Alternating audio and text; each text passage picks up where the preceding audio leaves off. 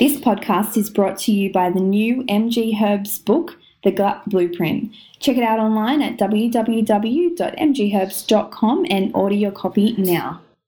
My name is Melissa Gearing and I am the Naked Naturopath. Thanks for listening in.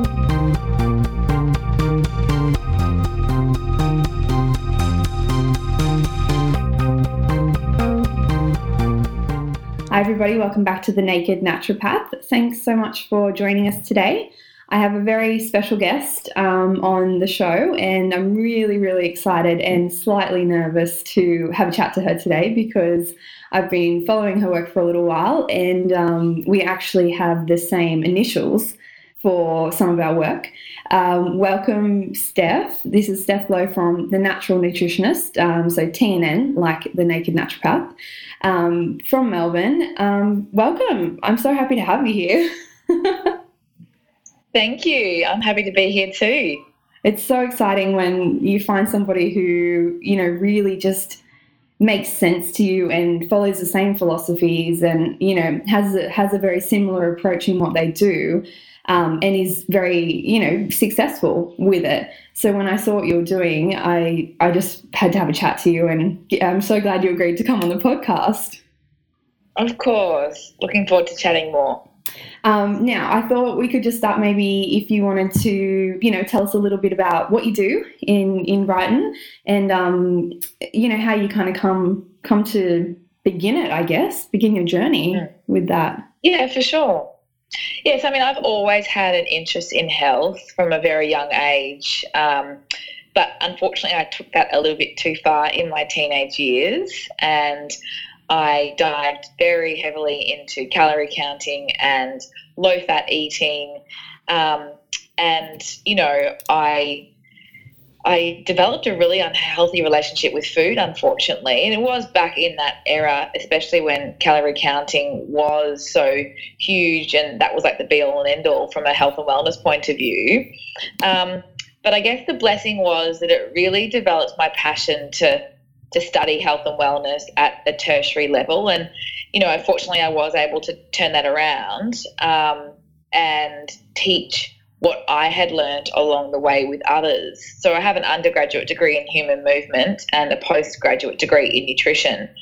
So I decided that I wanted to set up The Natural Nutritionist to teach others that there was a better way to health and wellness, and certainly that real food is the most significant choice that we can make, the most important choice that we can make for our health and wellness.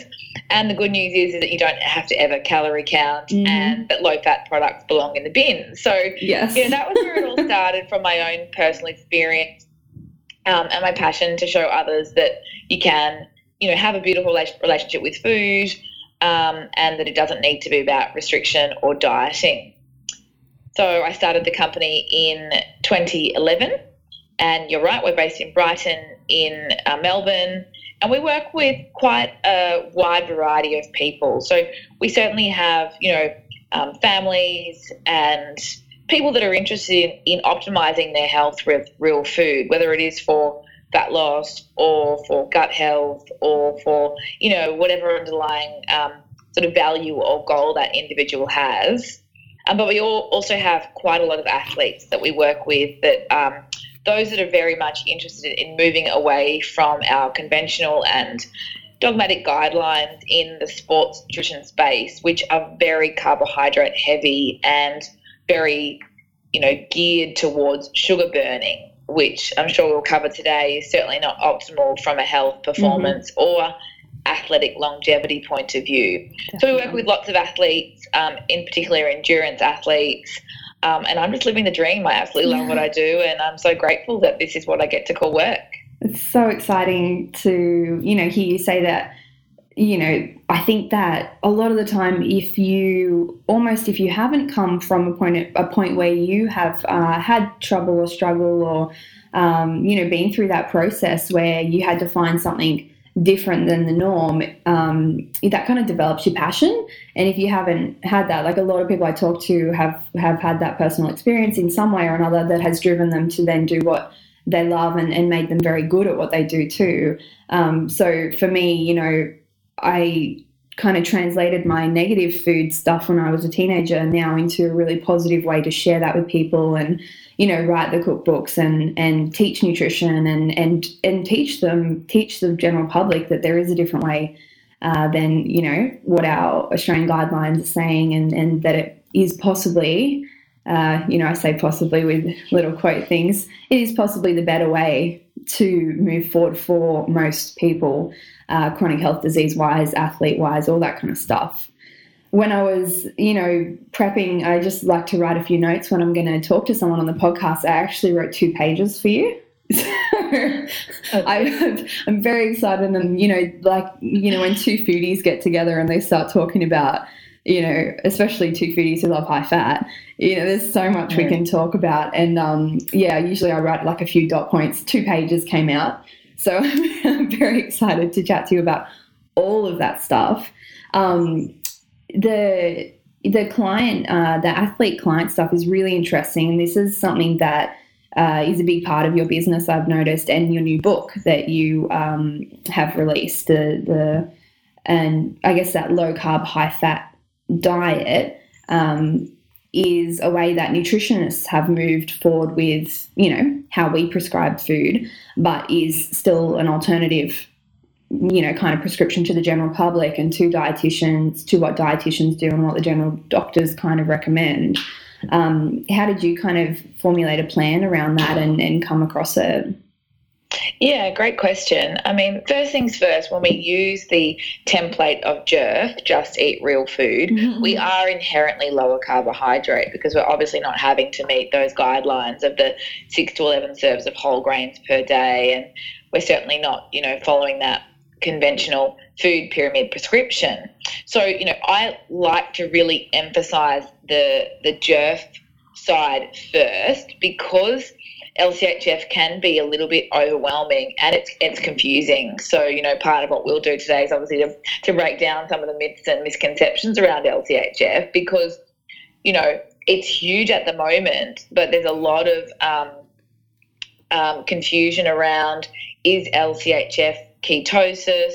You know, do I have to be having 20 grams of carbohydrates per day? And it kind of, to me, coming across as, you know, when the individual's, you know, going via Dr. Google, they're unfortunately landing on 20 grams of carbohydrates a day, which I don't believe is suitable to many people at all. And that's the best thing about LCHF, low carb, high fat, is that it's this beautiful sliding scale that we can tailor to the individual. So, yes, it has fantastic prescription for metabolic disease like type 2 diabetes and obesity, and 20 grams a day would be, you know, 20 grams of carbohydrate per day would be a great place to start, because these people have carbohydrate intolerance or insulin resistance, and they just need to remove or significantly reduce the refined carbohydrates especially, and manage their overall intake to heal their health conditions. But the more active you are and the more metabolically healthy you are, the more carbohydrates you can eat. Now, I'm not talking about 600 grams a day, which is what the food pyramid would actually calculate to be, but I'm talking about, firstly, whole food carbohydrates, so predominantly fruit, starchy veggies, and maybe a little bit of quinoa, rice and buckwheat if that's your individual preference. But, you know, it might be 50 grams of carbohydrates a day to start, to just assess the individual's carbohydrate tolerance or intolerance and kickstart the fat adaptation process. But most people land at, you know, 100 or 150 grams of carbohydrates per day. But it's always relative. It's relative to the individual, their genetics, their, you know, metabolism, their metabolic goals, and, you know, their current weight. You know, if you've got a fat loss goal, then that will change how much you need to be consuming as well. Definitely.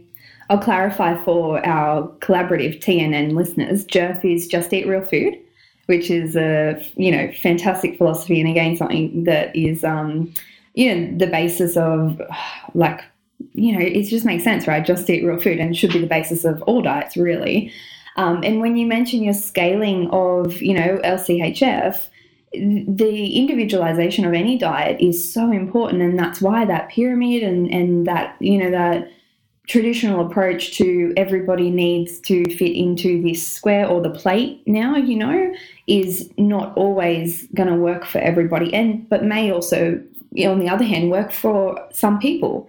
So it's really difficult until you sit down one-on-one with someone, depending on their goals, depending on their needs, and like you said, how much are they moving? What kind of exercise are they doing? It's really difficult to Dr. Google a perfect diet for any one person, right? Absolutely. But a few key points that I think our listeners will find quite useful is to think about, firstly, that your carbohydrate intake is relative to your output. Mm-hmm. So you need less on days where you're more sedentary and vice versa. And then secondly, your carbohydrate intake is relative to your intensity. So if you're doing a lot of walking and yoga, that's fantastic and that's a beautiful form of exercise. Yeah. But you actually need less carbohydrates because those activities are aerobic in nature, where we're designed to burn fat to fuel those sessions. Yeah. Versus strength training with heavy weights, sprint sessions, velodrome if you're a cyclist, anything with that higher heart rate means that you're using or utilising, oxidising a greater percentage of carbohydrate. So you need to eat more. Does that make sense? Definitely. Somewhere along the way, I kind of started talking to my clients about working in and working out in reference to exercise. So for me, like the yoga, the Pilates, those kind of things, they're very much working in. They don't require as much output, if you like. So you don't require as much, carbohydrate or that type of high intensity fuel. Totally makes sense. Love that. Do you find that people, that you see, or the general public, are you still fighting the fat fear, like that? People are so scared to eat fat still. Yeah, I am. Look, it's improved significantly. Like I always say this, when I first started The Natural Nutritionist, I was just a myth buster. Like that's what I did. Yeah. People would come to me and I'd have to, basically get down and beg them to believe me that eggs wouldn't give them heart disease and that these were the most nutrient-dense food on the planet. And with the real food revolution that we've seen over the last 5 years now, it's made my job a bit easier in that regard, but it's still really challenging because that saturated fat, cholesterol and heart health myth is ingrained in us, and it has been for the last 5 decades. Mm-hmm. It's really challenging, especially when someone's working with a conventional GP. So they come to me and we're getting them to eat, a beautiful balance of healthy whole fats, including saturated fats like coconut oil, butter, grass-fed, and even some free-range bacon, God forbid. But then they go to their doctor and they're getting like a blood lipid panel and their total cholesterol is high, and the first thing the doctor says is cut out the butter, cut out the bacon, and the poor client, the poor person is sort of frozen in the middle with this real confusion as to who to believe essentially and what's healthy. So the JERF perspective is so good in this instance as well, because if we look at foods like grass-fed butter or avocado, these are very much, either in their natural state or very close to the natural state with a low degree of human interference. So that perspective really helps people to break down what is healthy versus, when we might be told to eat margarine instead, which is just a chemical concoction full of, artificial ingredients, and it's made in the lab. Yes. So to answer your question, it's still challenging, especially LCHF, because it is that upside down plate where you're getting them to pretty much turn things upside down, right? If they've come off a diet of toast and sandwiches and pasta with muesli bars and fruit juice, then, it is going to be a big overhaul for that individual.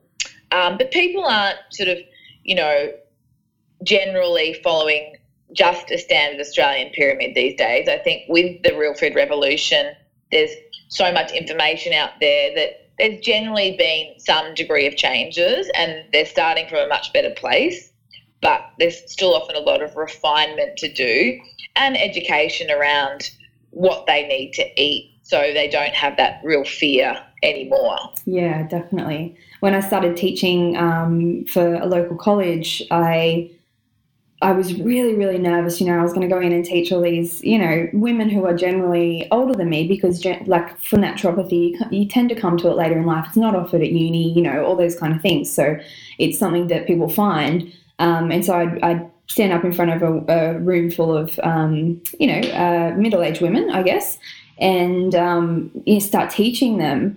And as I started doing that and then coming back to my clinic, I realized it was just the same thing. It was, I'm educating people one-on-one in the clinic, and I was going to teach, it's just different topics, but essentially we're educators, right? Like, that's a big part of the job.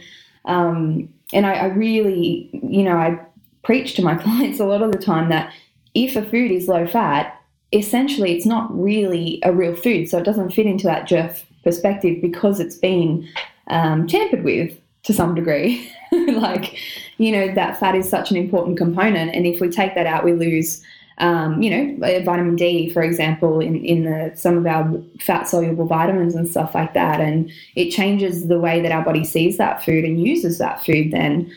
So for me, a low-fat food is not a real food. If you like. Yeah, I completely agree. It's a scientific experiment usually. Yeah, exactly. But on the metabolic side of things, I think the message that I want people to remember is that to move away from that fat makes you fat message, we've got to remember that fat actually makes you burn fat. Yes, yep, absolutely. So that could be a really helpful soundbite or mantra for someone that's still feeling a little bit fearful of these foods in their natural state. Well, because fat makes you fat is such a logical, way to think, and that's why it was I think so well taken by the general public when it was marketed. Fat makes you fat. Oh, it makes sense. If I eat fat, I'll get fat, But yeah, like you said, fat definitely helps you to shed excess fat, and all of the other components that it helps in the body as well. But have you found that that fear of fat, I'm finding now in the clinic, is being replaced by a fear of sugar? And if that's the case, is it just a trend that, different parts of food will be picked on, have been in the past and will be in the future, and we just have to move with the times and continue to educate people on that whole food approach, really? I'm seeing the same thing. I'm definitely seeing carbophobia in someone that's taking the LCHF message too far. Yes. Yeah. You know what I think it is? I think that we're so ingrained in thinking that it needs to be hard. So if we go back to our calorie counting days, that's so true. Yeah. We have to be hungry. We have to be counting calories. We have to be basically sending ourselves crazy with low fat, irregular hormones, poor blood sugar control, just that it's got to be difficult and we have to restrict to achieve our goals. Then when someone says to you that you can eat fats and you can still eat, that you actually also can eat a degree of carbohydrates at that point in time, especially for the athletes, it seems too easy. It's almost too good to be true.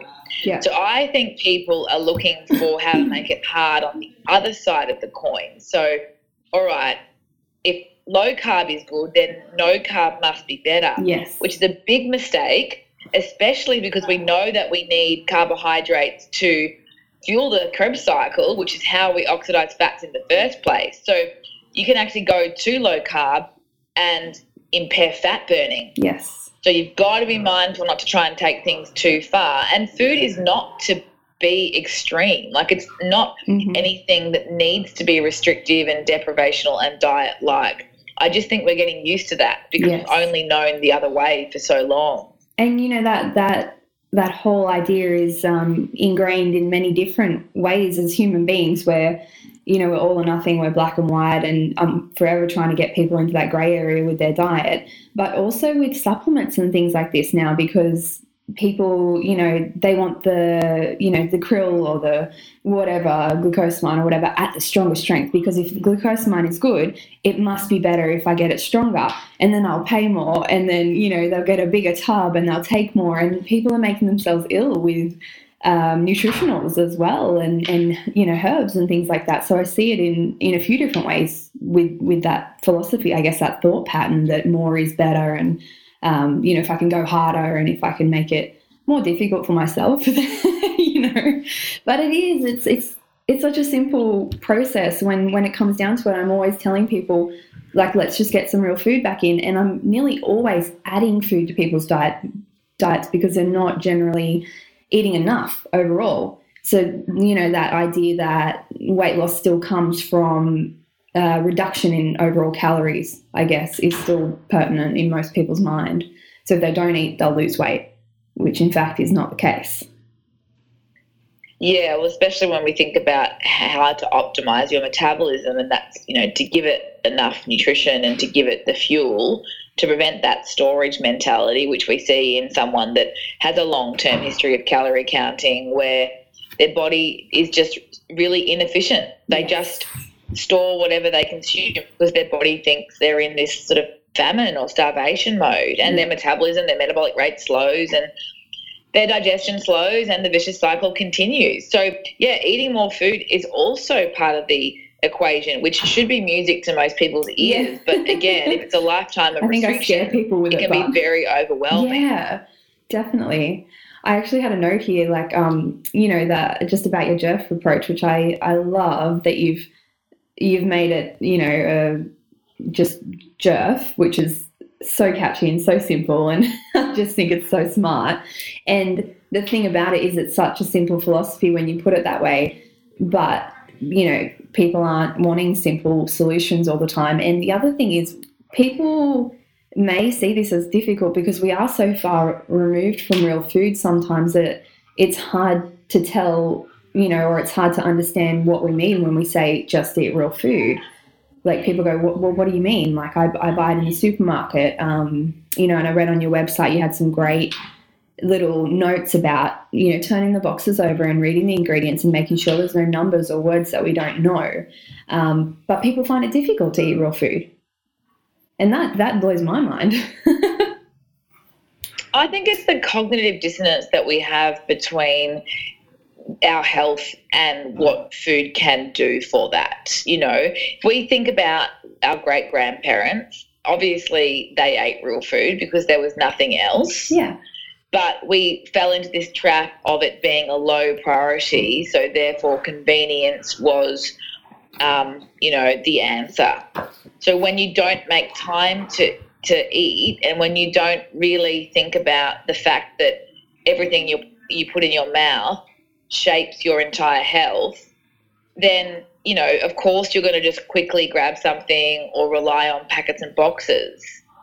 And that's where people get to, and therefore when they first learn about JERF, again, it can be quite overwhelming because they don't see that they have any time in their life to change their habits and their habitual behaviours with food. But, for most people, the penny eventually drops, whether it happens, straight away or if it takes them some time. I think the evolution is what's important, because you don't need to jump into a completely JERF template overnight. Yeah. But you can certainly identify where the predominant packets and boxes are and make some small changes there. Definitely. But not having time is a BS excuse that you're not prioritising it enough, because you can find time if it's a higher value of yours, which it should be. I mean, it has to be. Absolutely. I mean, otherwise that time is just spent with you or me or the doctor or in a hospital or, trying to pick up all the different medications that you need or whatever it might be, that the long-term health detriments of, eating food that's not really food and that our body doesn't really recognize and that doesn't communicate to ourselves, I guess, is, scary. Yeah. And it's staying away from the sickness model that we have in healthcare in Australia. So understanding that while the easy way out might be to go to your doctor and get a pill, that's obviously a Band-Aid solution and not addressing the underlying cause, and certainly not, going to improve your health. Whereas moving into caring about real food, I mean, you can totally manage can already have, or prevent it, hopefully, and preferably. And I watch the change in people. Mental health is something that I, deal with a lot in the clinic, and herbs are fantastic for it. But when we look at the diet and start to put some time in to prepare food, it changes people's the way they think and the way that their day plays out. Not only is it blood, stabilizing their blood sugar and,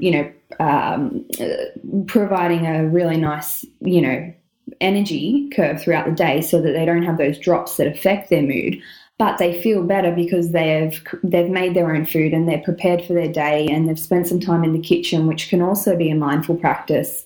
If we make time and then start to embrace that, it can really become a part of life, a lifestyle, decision for the benefit of them, I guess. Oh, absolutely. Yeah. Absolutely. Yeah. Really.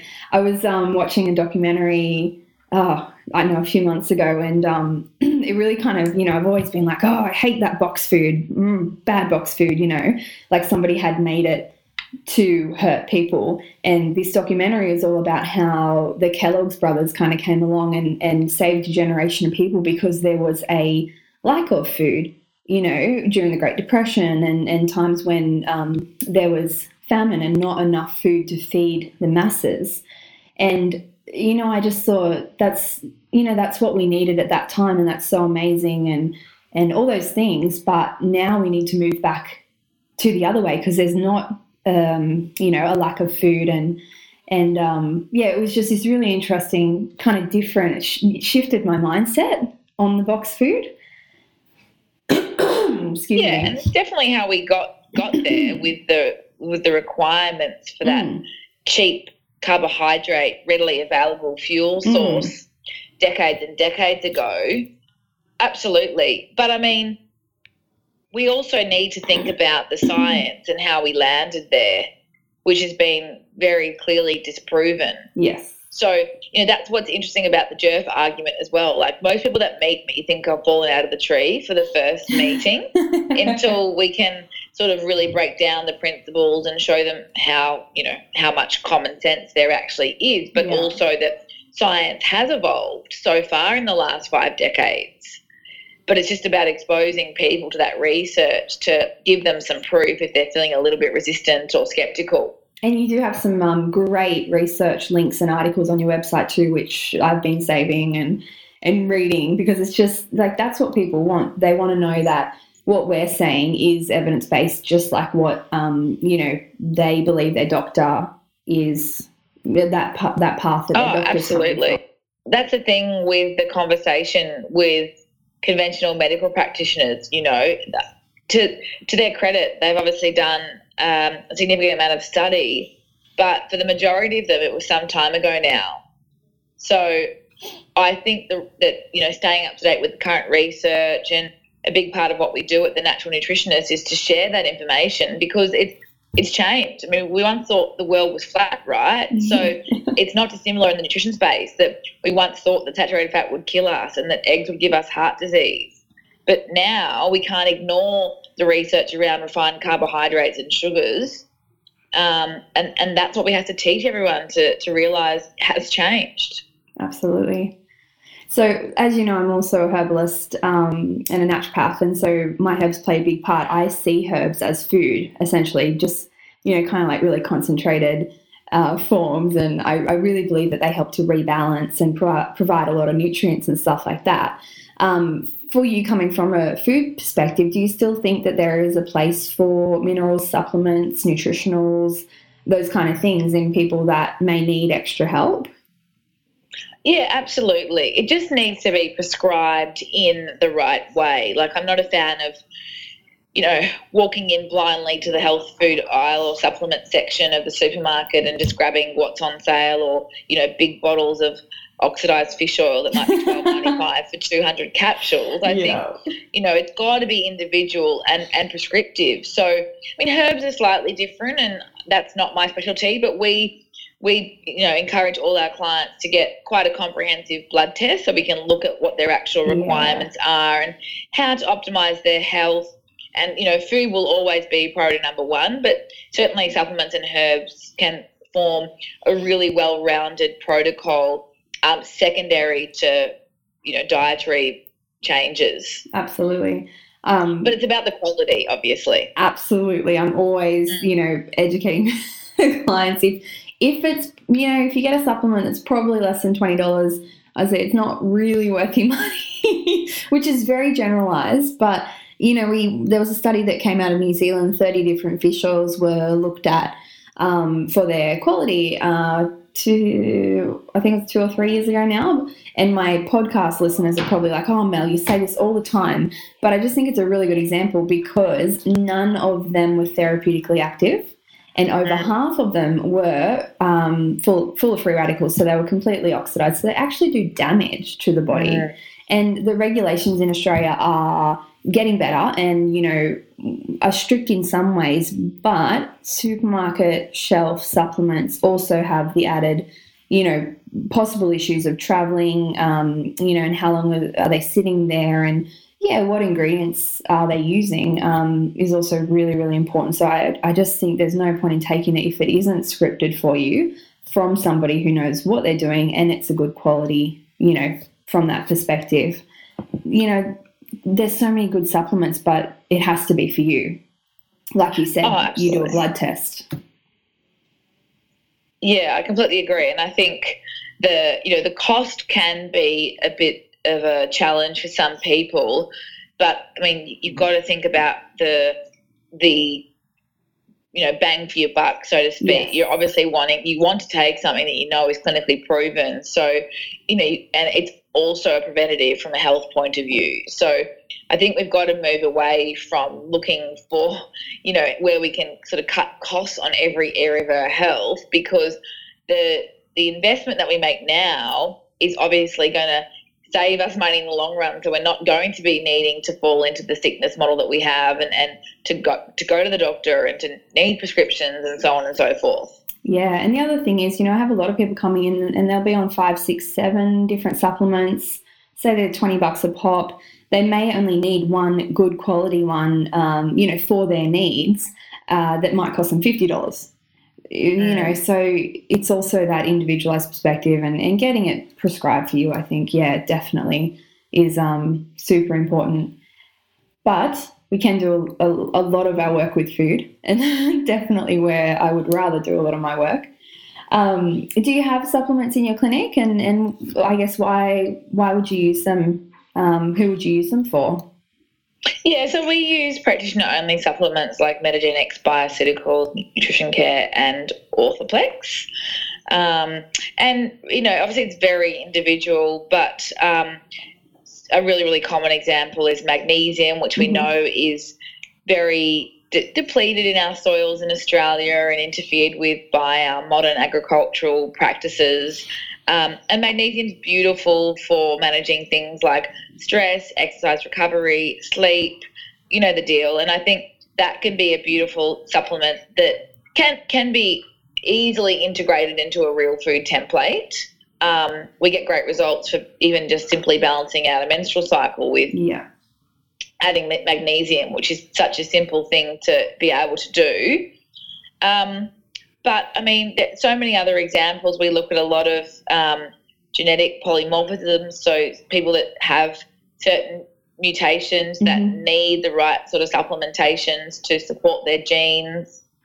And even things like with athletes, just from a performance point of view, they're not obviously looking to be just inside a reference range that is telling you where you're not sick. Yeah. We're talking about optimizing health. So, an athlete that's maybe training for an Ironman that's doing 20 or 25 hours a week is likely going to need a bit more support. So supplements definitely have their place there as well. Yeah, great. You talk about athletes, and I know that's a big part of your business and what you do. And like I said before, you've got your book, The Real Food Athlete.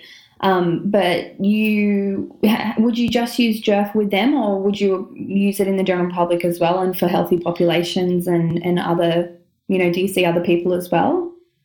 Yeah, definitely. So we use JERF for everybody, and then the LCHF template is what we scale. So if it's a family like who's just starting, then Jerf will definitely be where we start them from, and that may be enough. There still needs to be an education around carbohydrates, because that could otherwise form a big part of the plate when we like to add that to the plate last. And I mean, a lot of people with even when we say general public, like we see a lot of clients that have a fat loss goal. So LCHF is wonderful for them, because they're most of the time they've done every single diet under the sun. Weight Watchers, Light and Easy, Michelle Bridges, they've calorie counted their entire life.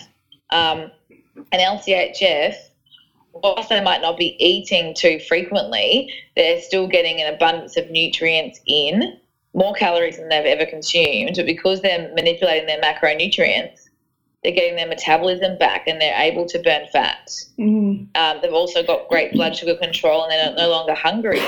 So they get this sense of freedom that's really important in a fat loss environment, especially for someone that's got a long history of dieting, who's unfortunately their relationship with food is usually very poor. Yes, definitely. So LCHF has amazing application.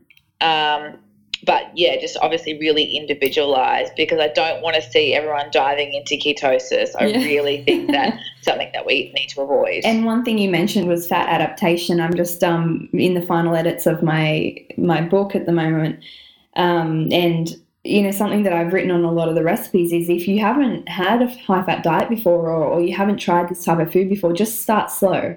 Because people do need to adapt, you know, and I've had a few clients who've made themselves sick with too much fat, because they've taken what I've said and you know, gone, oh, well, I need to add all these fats into my diet, you know, and just probably gone in too hard, too fast. Do you find that happens?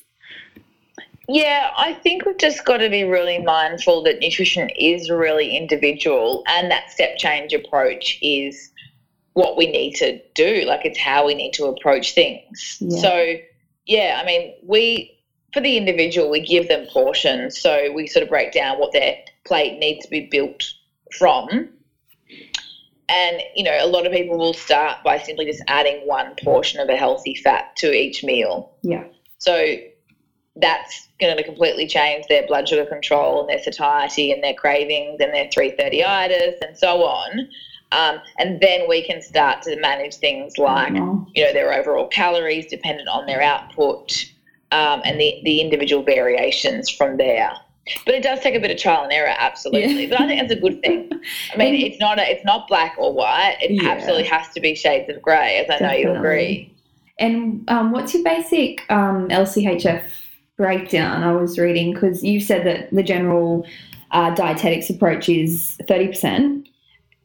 Where do you start from with the carbohydrates? Is it like 15, 20? Yeah, so for men, we do 15% carbohydrate, usually 20% protein and 65% fat. Yeah. Females will give it slightly more carbohydrate, so they'll be minimum of 20%, so 20, 20, 60 from a breakdown of carbs, proteins and fats. Yeah, great. So very different. Everyone can, like, that's the starting point, obviously. Just to get the ball rolling, and then, we can put the individual variations on that. Yeah, I love it. I had a client a little while ago who was an elite athlete, Olympic level, and was almost surviving on pure carbohydrates. And so I wrote down all the notes for her to get approved, because she's under care, being in an Olympic team and stuff like that. All food-based, because they didn't want any supplements, and that's all fine, no herbs or anything, all food-based. Gave them some options. She needed protein. She was hungry all the time. She needed fats. I wrote down a bunch of stuff, and she wasn't allowed to do any of it. Do you have that barrier when you work with athletes? It can be really hard, especially because, the AIS and the VIS still have our dogmatic carbohydrate and carbohydrate loading guidelines there. But athletes are really savvy. A lot of athletes, they're looking for that performance edge. They've either had a really bad experience of hitting the wall in training and racing. They've had terrible gastrointestinal upset from trying to consume, 300 calories or 90 grams of carbs an hour. There's usually a pretty significant reason why they've uncovered that there is another way. Yeah. most people these days are coming to me because they've had some of these problems, and they want to transform their metabolism. So it's definitely less challenging, but we're still going to be, fighting these government bodies and dietitians who will stand up on their high horse and basically justify their prescription with old science. I mean, especially with athletes, all of the science is done on sugar-burning athletes. So, of course, carbohydrates are going to appear to be beneficial for performance. You can't put an athlete who's not fat-adapted onto LCHF and expect to see benefits. Yeah. So a lot of the science is either archaic or incorrect. Even this week on social media, or it might have been last week, but, fairly recently on social media, there was the paper published on elite walkers and how a lower carbohydrate was detrimental to performance. Yeah. But they've only been eating that way for 3 weeks. So they're sugar-burning athletes whose petrol source has been completely shut off. How do you think they're going to feel? They're going to feel lethargic. They're going to lose that top-end speed in that short-term scenario. They're going to be hungry, so on and so forth. So we've got to get the athlete fat-adapted first to be able to appreciate the benefits of real food and optimising your metabolism. And that's where the science needs to be. Yeah. And I'm sure we'll see some studies there very soon since, Jeff Volek published the FASTER study in 2016. Yeah, perfect. I was really interested in your thoughts on fasting because this is something that, it's always been on and off popular. I spent 6 years in health food and, it was probably – there was always a book on it and people were interested probably on a monthly basis. You would kind of get questions and things like that. But I feel like at the moment it's for some reason resurged, which, does happen with diets and things like that, especially 5-2. I'd love to just, hear your thoughts on it and if you use it, what you think. I think there's some amazing benefits of fasting and certainly some really well-rounded peer-reviewed research to support the health and long-term benefits of fasting. But I am really mindful of its prescription in the extreme sense, which is, again, what we're used to in the nutrition space. It has to be hard. We have to be hungry. It needs to be a real slog. And 5-2, don't get me wrong, there's science there. And I think Michael Mosley's doing some amazing things for the space. But I don't meet a lot of people who successfully only eat 500 calories a day. And that's the issue, right? We have to factor in, we can't ignore the importance of the macronutrients that we eat, and certainly food quality can't be ignored.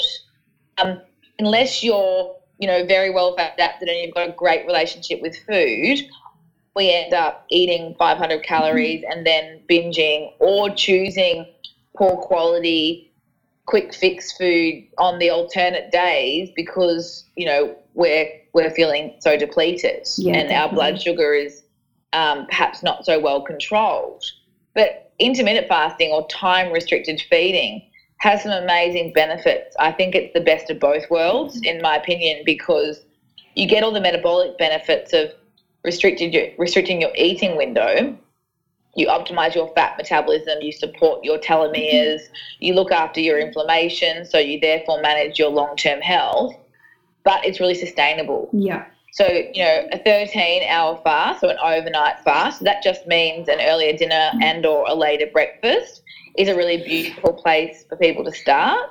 It's very easy to integrate into a busy life. It's very, very sustainable. And there's a lot of amazing research on the benefits of eating in line with your circadian rhythm. Yeah. So not eating after sunset and not eating before sunrise. Yeah. But then it depends on the individual, an 8 and 16 split, so 8 hours of eating and the 16-hour fast has been shown to have some really huge benefits for people with breast cancer and certainly reducing the risk of breast cancer in women. So, the level or the length of the fast is quite individual depending on whether they're already healthy or whether they've got a metabolic condition or a chronic condition they're dealing with. But I also think that, day to day, what being fat adapted allows is windows between your meals, rather than having to eat every 2 hours and carry the muesli bar in your bag and have your head in the office lolly jar by 3:30. You get these 5-hour windows between meals where that's great for your digestion. It's great for your metabolism. It gives you that sense of freedom from food, and it's a mini fast. So you get these mini fasts between your main meals. You get a nice long overnight fast, and it basically happens indirectly as a result of what you put on your plate and the macronutrients that you choose to build your plate from. Yeah, such good points. You have a real gift of breaking it down in an easy way for people to understand, which I love. Something, when I started my food as medicine talk, I would try to explain that to people. But, I would use the research and I'd use all these big words, and something that I've found, I say a lot, but I just don't think it makes sense, is therapeutic nutrition. It makes sense to me, like fasting is therapeutic nutrition, like you mentioned. It's, specific to maybe certain conditions for certain times for different people at different stages of their life. And by therapeutic, I always kind of think short term. It's acute, you use it as medicine. And then you need to have like a really great kind of base diet around that suits you and that's made for you. But I just love how you talk about it, and it makes sense. You can break it down really well, which I think is a gift. It's nice. Thank you. It's the same with ketosis. I am all for ketosis in a therapeutic setting. Yes, yeah. But I just don't want everyone to suddenly think that's the answer, because if low carb is good, then no carb must be better, which is not the answer. Exactly. I saw that you had a cleanse. Yeah, really cool. I love a good cleanse. And I was wondering, how often do you kind of recommend it, and how do you think that toxic load plays a role, I guess, for people? Yeah, for sure. So our Back to Basics cleanse is founded in real food, but we do look at the next level with some practitioner-only supplements that help accelerate the cleansing process. As a general rule, 1 to 2 cleanses per year should be sufficient, but again, that's quite relative to the individual. Toxin exposure definitely comes from living in capital cities. It comes from your exposure to pharmaceuticals, the types of food that you eat, what you put on your skin, your beauty regime. Like, there's lots of different factors. So everyone's got such different levels of their toxin exposure. So that can certainly shape the requirement for a cleanse. The food is the most important part, though. So for a lot of people, it's a really good reset after a holiday or Christmas or Easter, or when they start to feel that they're derailing. They put themselves in this framework to bring things back to basics. So no packets and boxes. We're just eating real food, and they do 2 weeks or they do 6 weeks if they're super keen. But it really feeds the compliance. The commitment to a meal plan and to taking morning and evening supplements is a really great incentive to get someone back in the zone, per se. And we do, specialised gut cleanses, which are really beautiful for someone that's having digestive conditions, which I'm sure are so common these days. And we do liver cleanses, and we do heavy metal detoxes, so chelation cleanses for those that are more exposed to, whether they're living on a farm or whether it is historical from being on the oral contraceptive pill for 20 years, So we really want to individualize that to the client so we can optimize what their highest need is.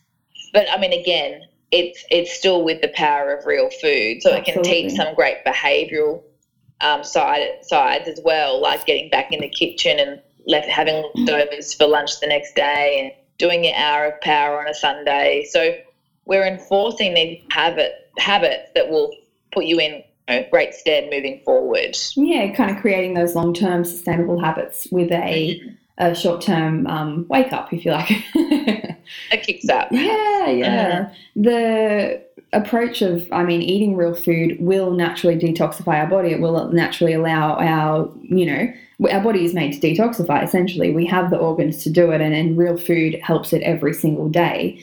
So, the fact that it's a once or twice thing a year, I just think is fantastic, because people do really think they need to be, cleansing once every couple of months, or, even more often than that, which is not necessarily the case if we look after our bodies and give it the nutrients through real food that can talk to our cells and tell them what they need to be doing, and, all those kind of things. So, yeah, I think that's perfect.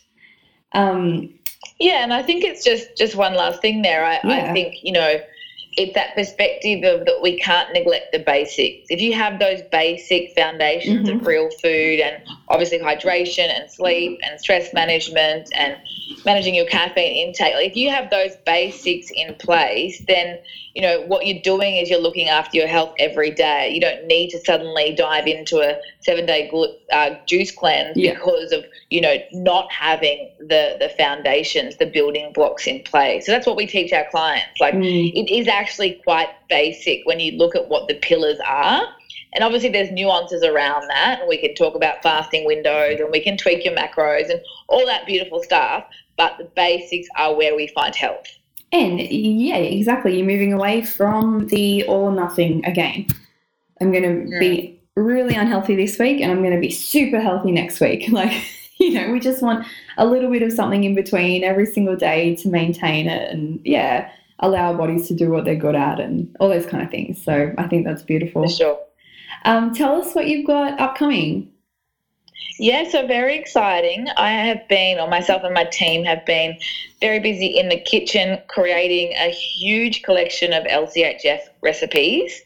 We're launching a 12-week LCHF endurance program. So for all the endurance athletes that are currently sugar burning and knowing that they don't want to be consuming Gatorades and gels, and they want to become a fat adapted athlete, we've created an online program that guides you through that process. So week by week, how to optimize your metabolism, how to become a fat adapted athlete, and all the tips and tricks that you need along the way in terms of, how to build your plate. So the day-to-day side of things that is obviously foundational, but then how to fuel for training and racing. So no more Gatorade, no more gels, real food recipes and products that you can use, and then what to do beyond 12 weeks, so how to make that a lifestyle. So it's about becoming a real food fat adapted athlete, and we're starting with the endurance space, but we're going to branch out from there in the very near future as well. Great. It sounds awesome. And, obviously if it's online, anyone in Australia could do it. You don't have to be in Melbourne. Well, it will be worldwide, actually. Yeah, great. That's so exciting. Yeah. Really cool. Yeah, I can't wait. It's been a baby of mine this year, so it's been lots of fun, but can't wait to get it out there and share it with everybody. And is your book going well? How long has your book been out? Yeah, really well. Yeah, so we launched in September last year. Okay. So we're ticking along, coming up. Not quite at a year, obviously, but. Yeah, going really well, and people are just loving. You can pick it up and you can read it in an afternoon. We didn't include the in-depth science because that's been written. We know that exists. What it is really practical. So we take the science and teach you how to build your plate, how to look after your gut, and what to do in training and racing, and what you actually need to be making in the kitchen. And people, need that practical side of things, because as we've been discussing, there's so much education out there, which I love.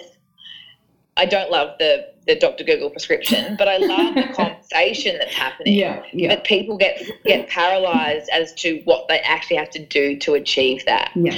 So we bridge the gap to give them the tools to implement it into their lifestyle so that they can be a real food athlete. And by the way, anyone that moves is an athlete, so you don't need to be an endurance athlete to eat real food. I hope that goes without saying, but even yogis need to be eating real food, and obviously activity should be a really big part of our health and wellness goals, and real food needs to match that to optimize your health today, but certainly tomorrow. I love it.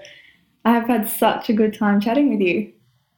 Me too. It's been fun. Oh, I really appreciate your time, and I think that we did really well to touch on so many different subjects in our short time together, and I bet there'll be loads of questions. So where can people get a hold of you? Yeah, for sure. So our online hub is thenaturalnutritionist.com.au, and you can certainly find out more about our book, or The Real Food Athlete.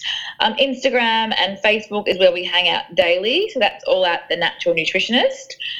Any questions or comments, please come over and say hi. I'd love you guys to keep in touch, and yeah, by all means, let me know how you're going. It would be great to connect. Yeah, and I mean, they should remember it because, like I said, we're both the TNN, so it's very easy. Yeah, for sure. Thanks again. I really appreciate it, and we'll talk to you again soon, I'm sure.